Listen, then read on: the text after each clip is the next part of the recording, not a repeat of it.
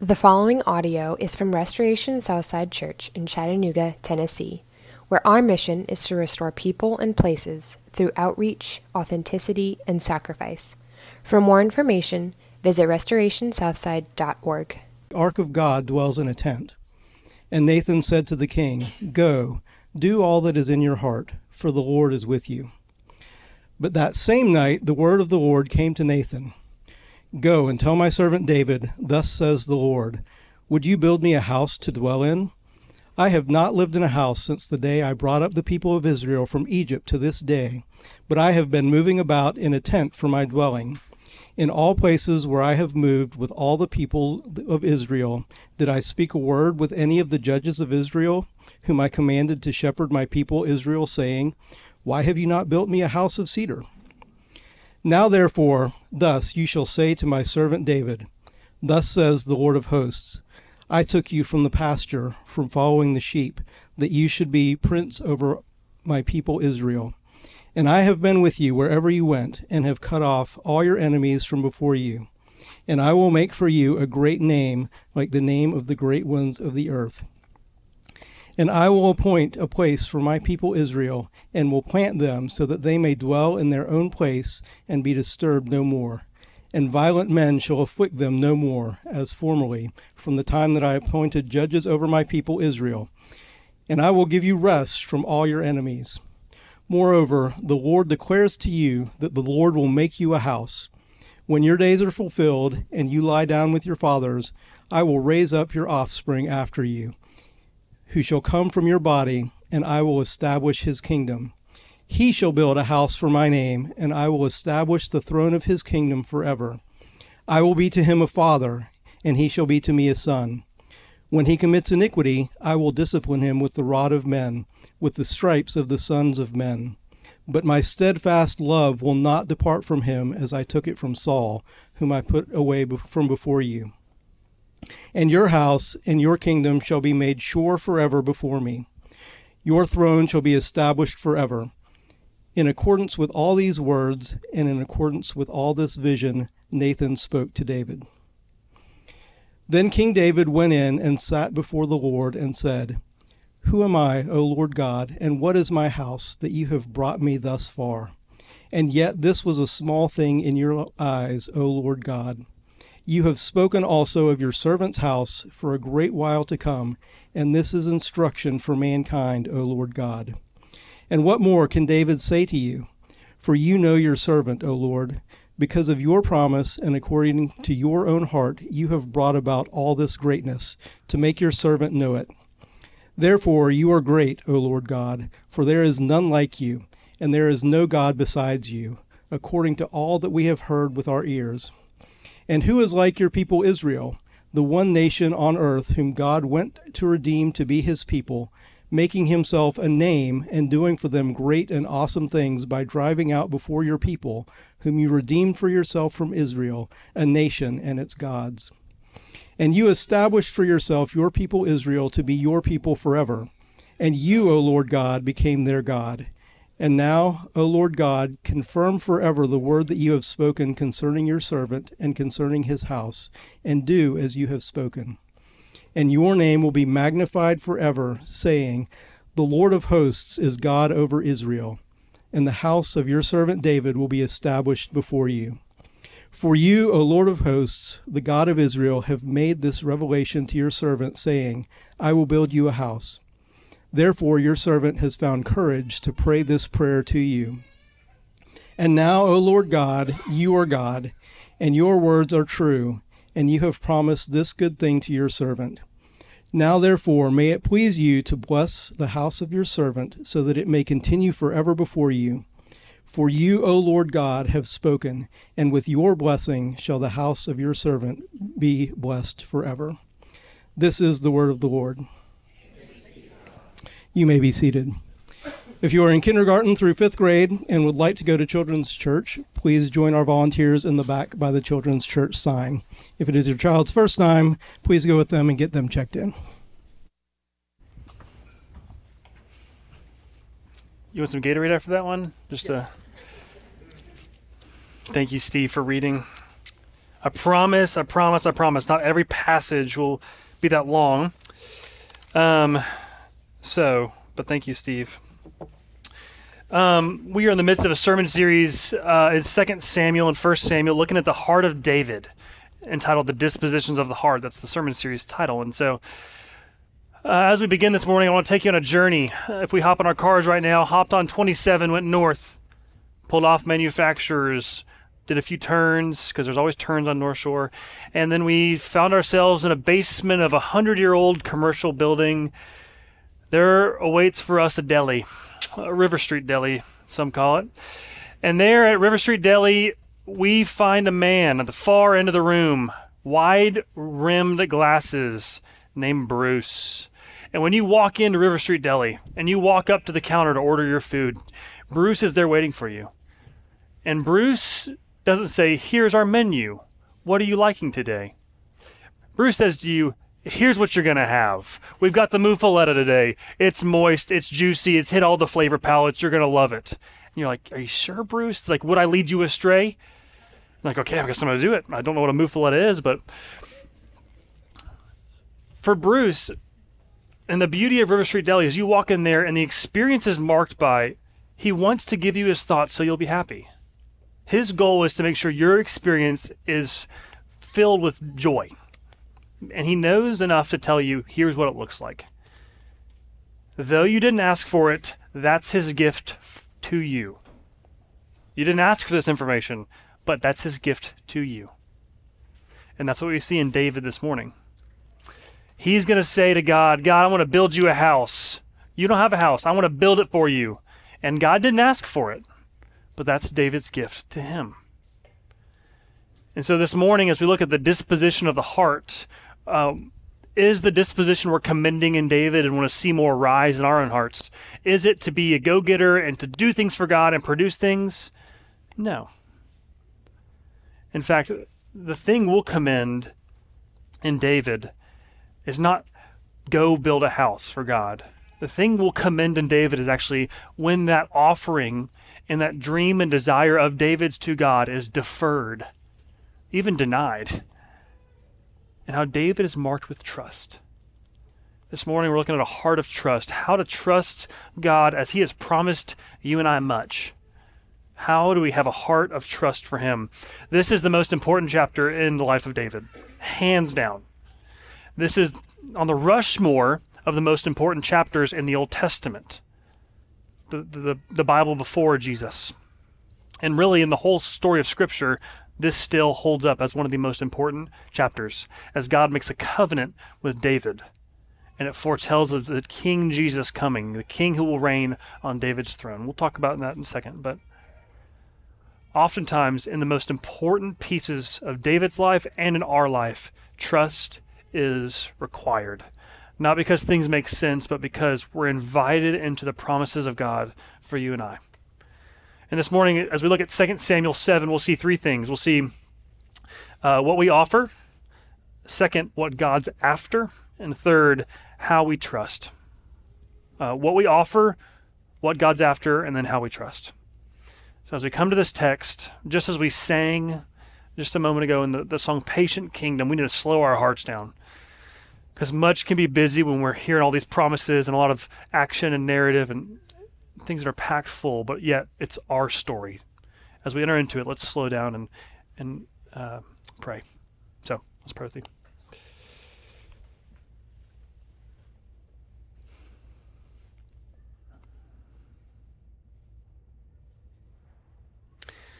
Lord, slow us down and let love do its work. The song we just sang, the lyrics we just muttered. Slow us down and let love do its work. That's exactly what you want for David in this passage. And that's exactly what you want for us in our world right now and in our hearts right now.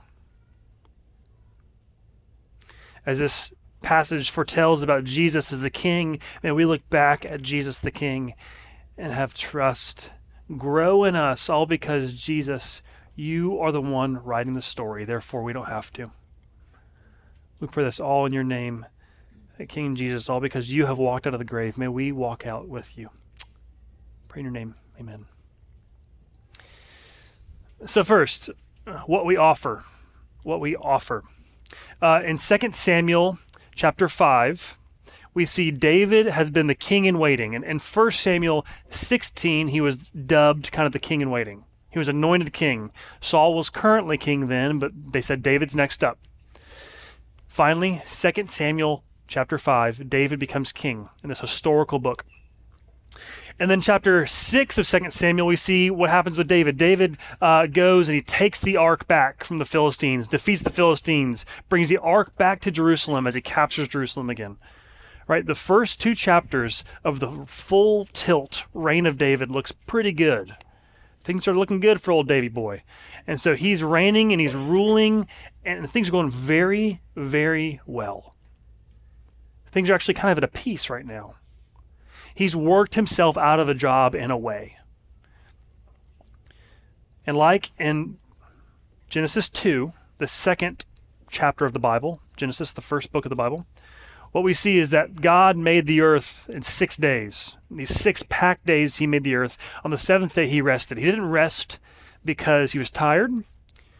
He rested because everything he'd done in the 6 days were full of life and harmony and peace. Simply said, there was nothing else to do. And it says the Lord rested and he was refreshed because he had everything he needed. Everything was in its place.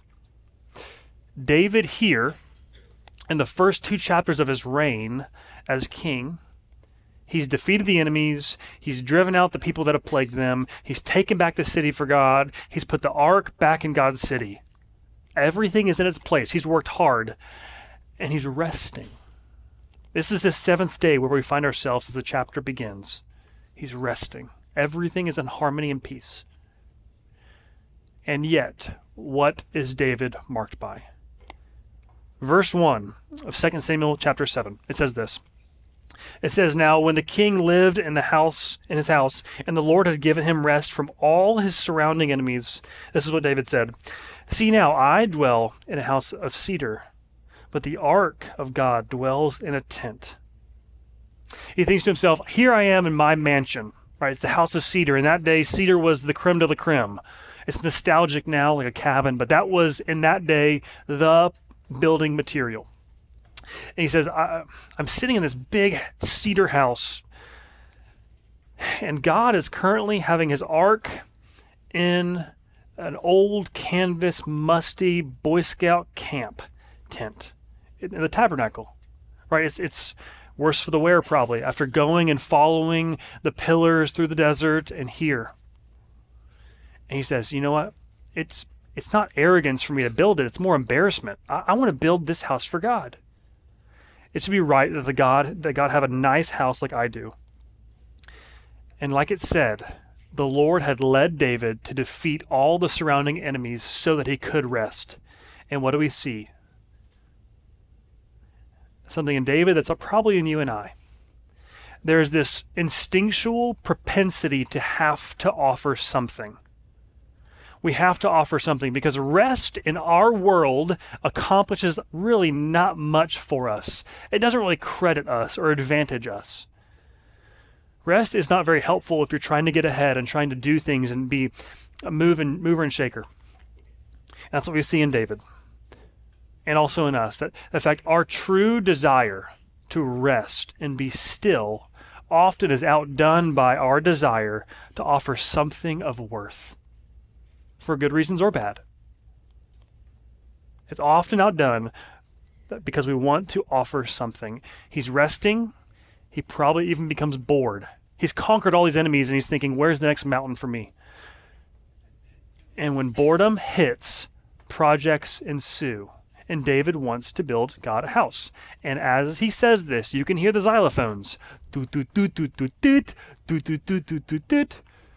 The Home Depot jingle. Right? He's saying, I'm going to go, and I'm going to build God a house. I can do it. We got this. It is very attainable. And so he as this jingle goes on, and you can hear it in the back of 2 Samuel 7. The motto of Home Depot, how doers get more done. And that motto actually fits kind of well with David in this moment. He's going to do things for God. He's going to produce things. He's going to create things. God is lucky David's on his team. He's here and he's thinking, I'm going to do this for God. And oftentimes we take that motto, how doers get more done, and we apply that to our own life, even our own spiritual life. How we arrange and collect things enough so that we will have some kind of orchestra of a life and accreditation of a life that says, my life attests to that I'm accomplishing something, whether it's prosperous, whether it's morality, whether I'm able to do something and grab hold of something that says, I'm doing the right things, God. Look what I'm doing for you. And maybe even there's the follow through of the golf swing that says, therefore you owe me. And here, if you consider yourself a Christian today, when you apply that motto, that how doers get more done, and you think God needs me to do things for him, I'm on God's team now. What am I contributing? No one likes the weakest link. Of course, if you apply that logic to your own spiritual life, of course, you will have arrogance if you are doing well in life. And you think of the other people in the world that say, hey, if they were just doing more, they'd be better. The key to my success is I'm doing so much for God and I'm slaying it. Of course, it makes sense. Arrogance comes when success is there. And also, maybe the other option is, of course, you wither on the vine if you aren't doing well, if you aren't accomplishing things, if you aren't finding traction, if you aren't feeling God amidst all your busyness and doing. How doers get more done. If you're a Christian, so often there can be malfunctions that way. But if you're not a Christian, it would make sense. You want nothing to do with this kind of God if you say, this God just wants me to do things for him. He needs me, and I don't like a God that's needy. I don't like a God that has to have me. I don't really like a God that says, gives me a task, and I have to just follow the taskmaster. And here in 2 Samuel 7, we see David has this propensity to not be still, and we should look at that and apply it to our own lives. Because that's what God inviting us to do. The important thing to note here is God wants to give David rest. He doesn't expect production from him. And you can hear it in the first verse of the chapter. Now, when the king lived in his house, and the Lord had given him rest, not David had earned it, from all his surrounding enemies. We have to get out of our own way of thinking, God is lucky to have me on his team. Or I have a God who actually I'm able to gain up and accrue an account that benefits me. We have to get out of our own way so that we can rest. And that's what God, the rest of the chapter, invites David into. Rest and trust. So, to articulate that, the second idea, what is God after? What is God after? As the napkin has been written on by David, and it's slid across the table, Nathan the prophet, his kind of David's close inner circle friend, he says, hey, I hear you want to do this.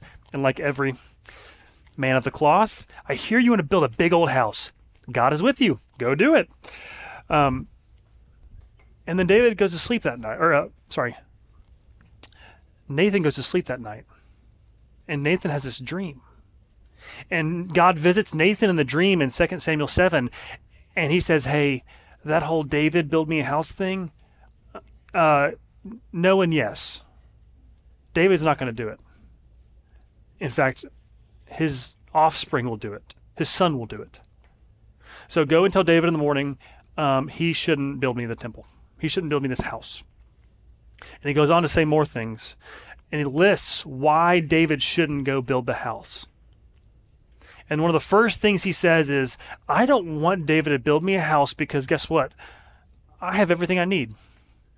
I'm not a God who has a void and a need of this big old fancy shiny house, because I'm relational.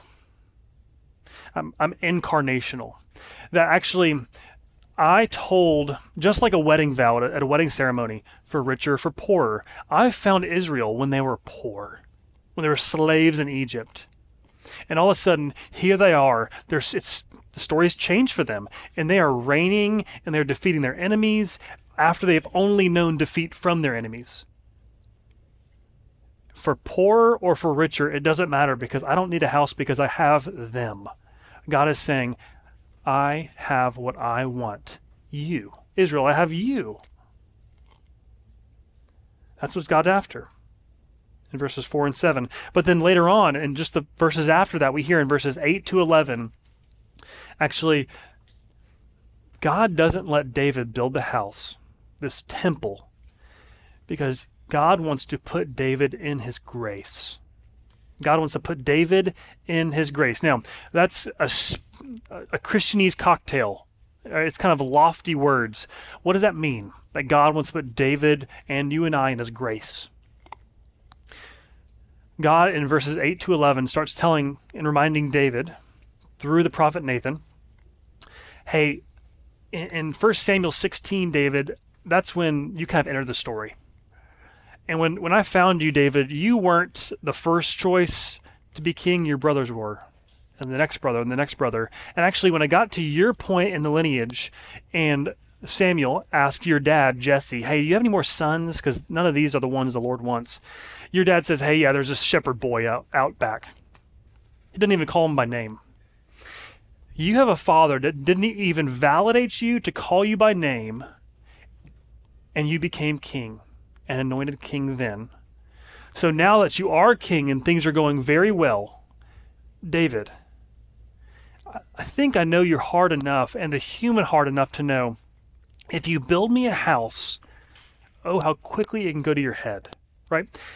If I let you have everything you want, wouldn't it make sense that you look back on it and you think of your production and your provision and your portfolio and say, look what I have done?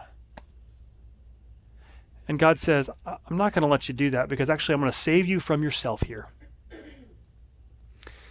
My oldest brother, all-state football player, Mr. Football runner-up, won 2 state championships as a high school player.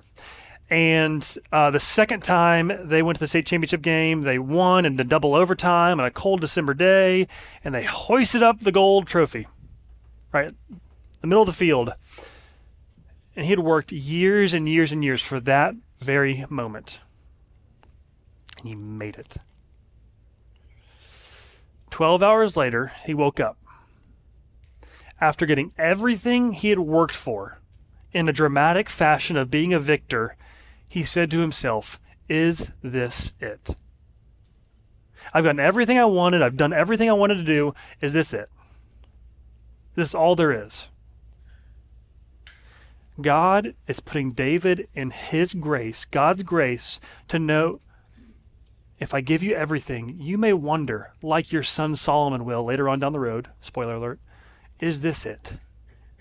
It seems all meaningless. I've gotten everything I wanted, and yet I'm still empty.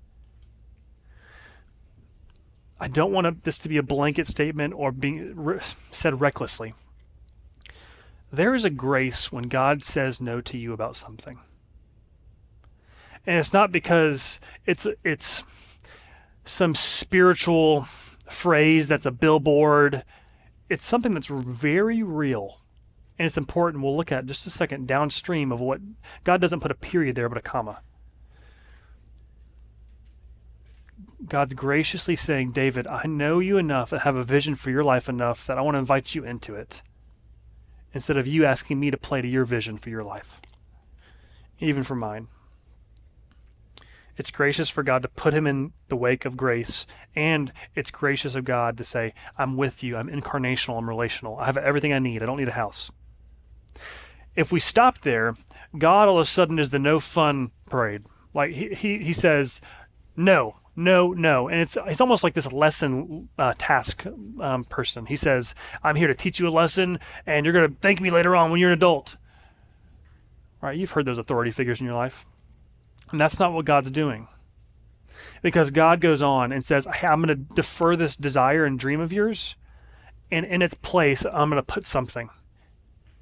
David, you say you want to build me a house. David, you want to build God a house. And God says, I'm not going to let you do that, because in place of that dream, I am going to build you a house. I'm going to give you something that you can never dream, never even imagine what it would look like. I will build you a house. And this is where the covenant idea comes in. That God is making a covenant with David. He's made covenants in the past with Old Testament figures, with Adam and Eve. In Genesis 3, it says, redemption is coming. It is dark now, but redemption is coming. It's the promise of Jesus. We see it also in Abraham. He says to Abraham, hey, I will make you a great nation, and I'm going to make you a people that will bless the world through you, Abraham, and your lineage. And then we see it in Moses. He says, here's the Chilton's manual for the human heart. Here's how you operate well. The law. It's not a list of yeses and nos, do's and don'ts. It's a thing that calibrates you to know yourself well and know your God well. And human flourishing occurs. And here we see it with David. God makes a covenant with David. It's a dynasty covenant. It's a throne, eternal throne, on forever. That's what we see in this passage. And what a covenant is with David and with all the other guys in the Old Testament, all the other people, is God saying, here are the terms. Here's this list of terms that I'm entering a relationship with you in.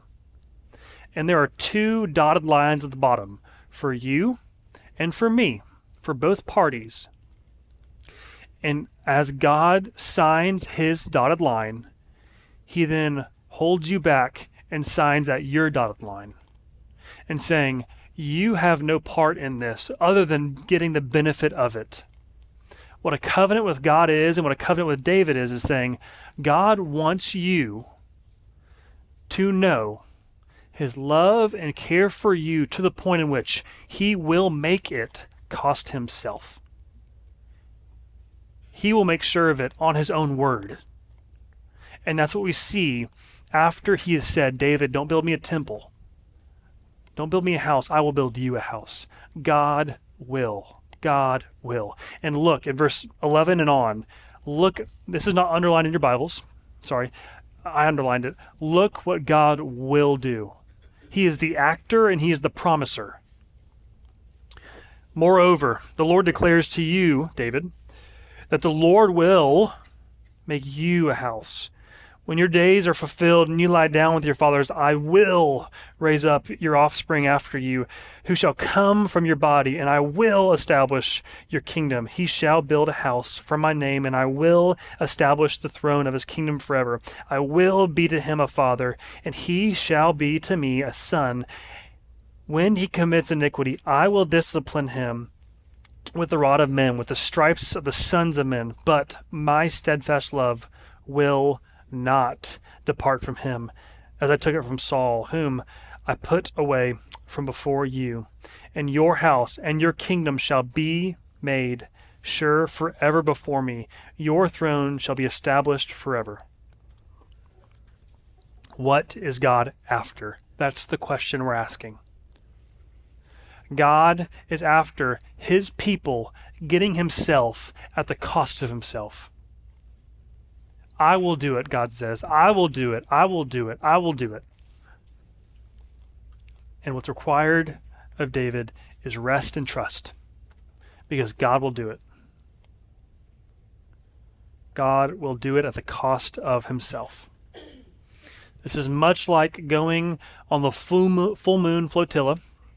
Shameless plug, August 25th event, men's event, will float down the river gorge underneath the moonlight. This is like going on the full moon flotilla with Mitch Grothaus. You say, hey, I don't have a life vest. And Mitch says, oh, I got you. I don't have any kind of vessel whatsoever. And he says, no problem, I've got some. I don't have a headlamp, it's dark outside. Here, have mine. I can't swim, Mitch. Hop on my back. Right? Mitch will take care of everything. He will. If you're coming to that event, please bring something if you have something. Everything for your enjoyment is taken care of at the cost of the one who's making your enjoyment possible. That's a covenant.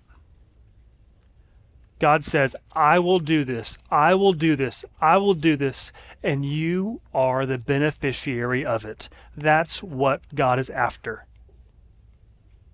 To bless you. It's not this health and wealth. If you believe it, you got it, name it and claim it. What it is saying, I will bless you, and I'm inviting you to trust me. Because I'm swearing by myself. God's inviting David and us to rest and trust. And maybe in the anxiousness of your world, and the anger of your world, and the hurried of your world, the worried of your world, the busy of your world, anything else, you need to stop and close your eyes and take a deep breath and say the words of 2 Samuel 7 that says, He will, He will, He will. And that is not superficial spirituality.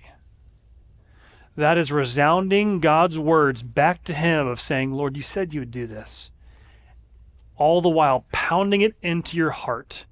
Lord, you will do this because you said you will.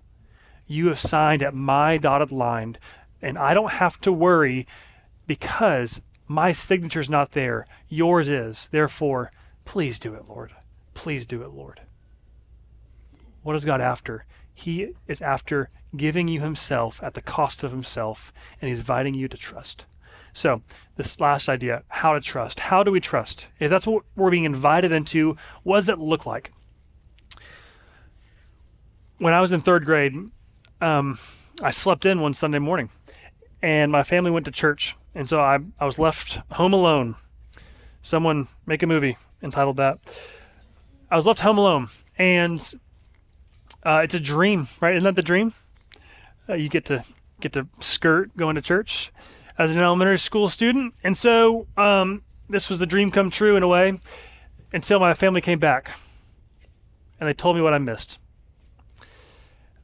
Now, mind you, the church that I grew up at, it was in downtown Nashville, right on Music Row. The people who played in the band were the peerless session players of the studios. And they told me, my family told me that a guest by the name of Bono of U2 had come. And they knew how much I loved U2. Side note, I made a note for one whole year to listen to the song Vertigo, and I accomplished that goal as a third grader.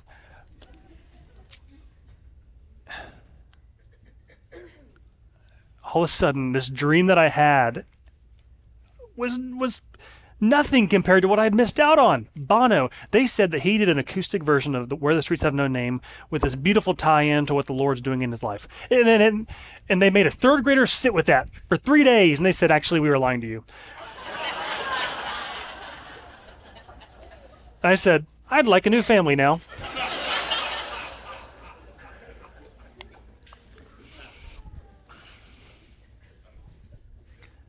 It really is too good to be true. It really is too good to be true.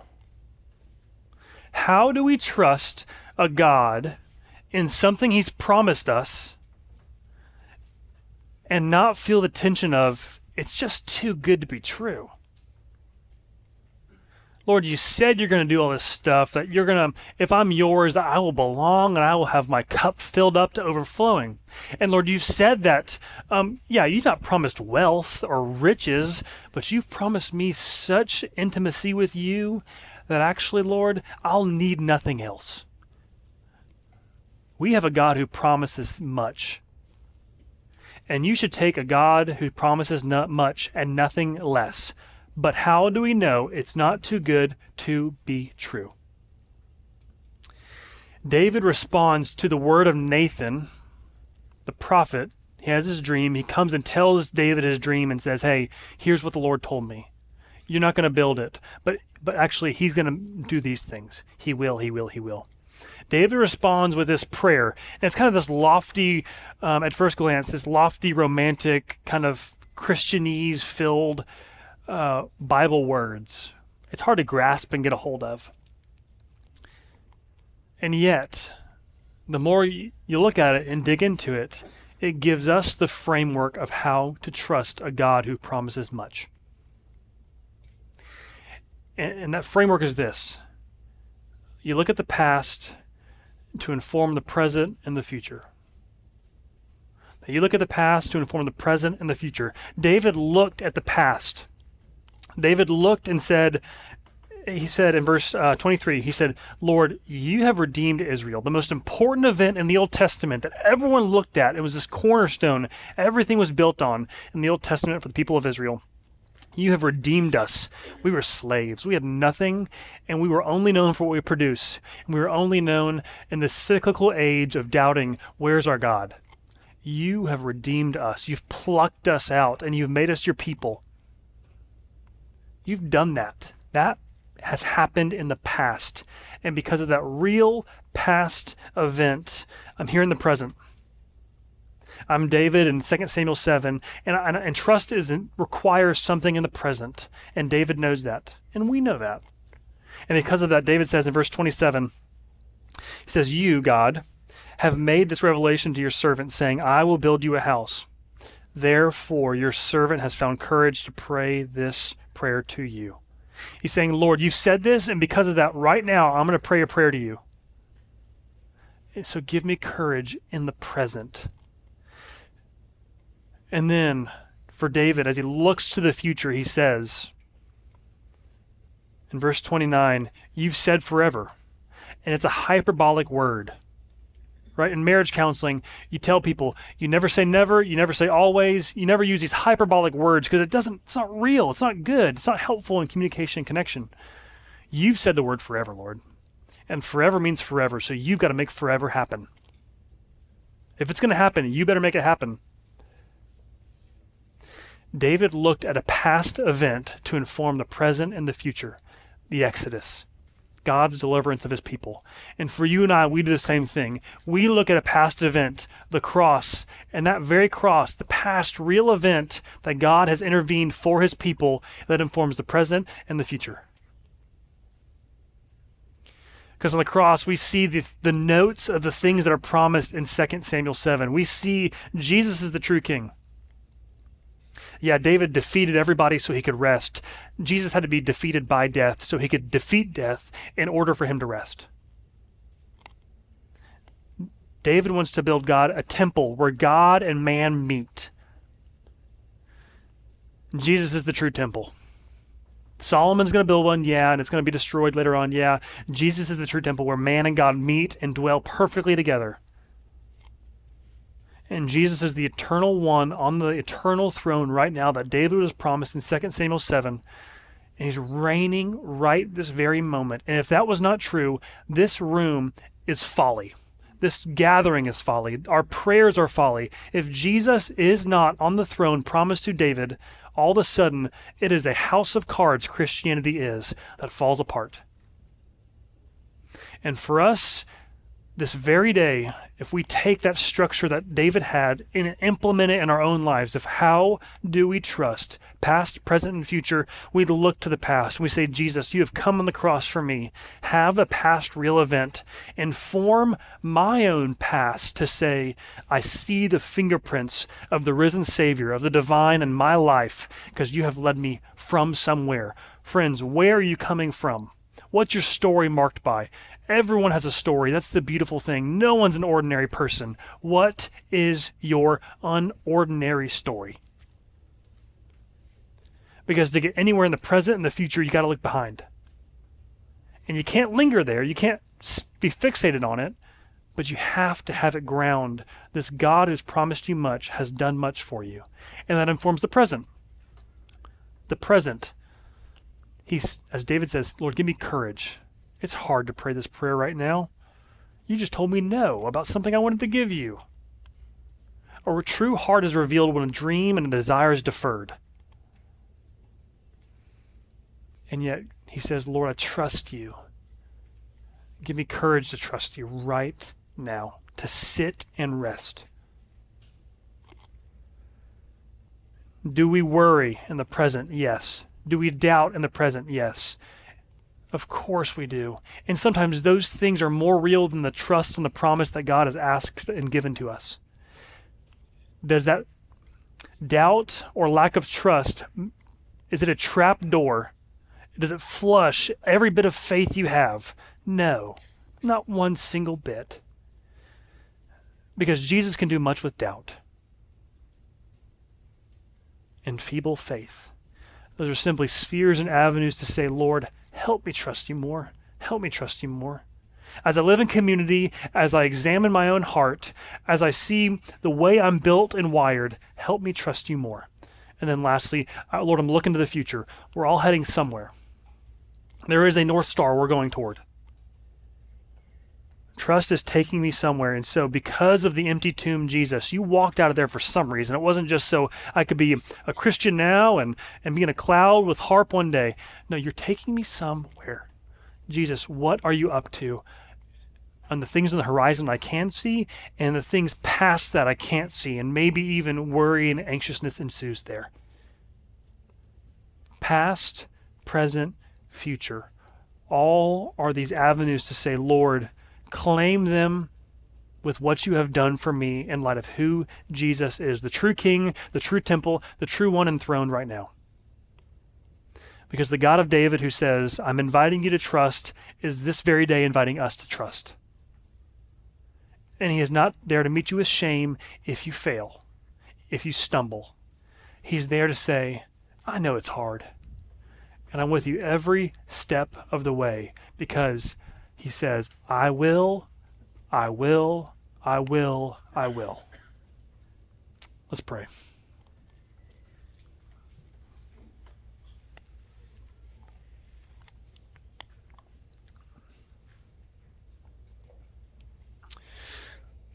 Lord, would you this very day minister to our own hearts, because you said, I am with my people. I don't need a tent, David.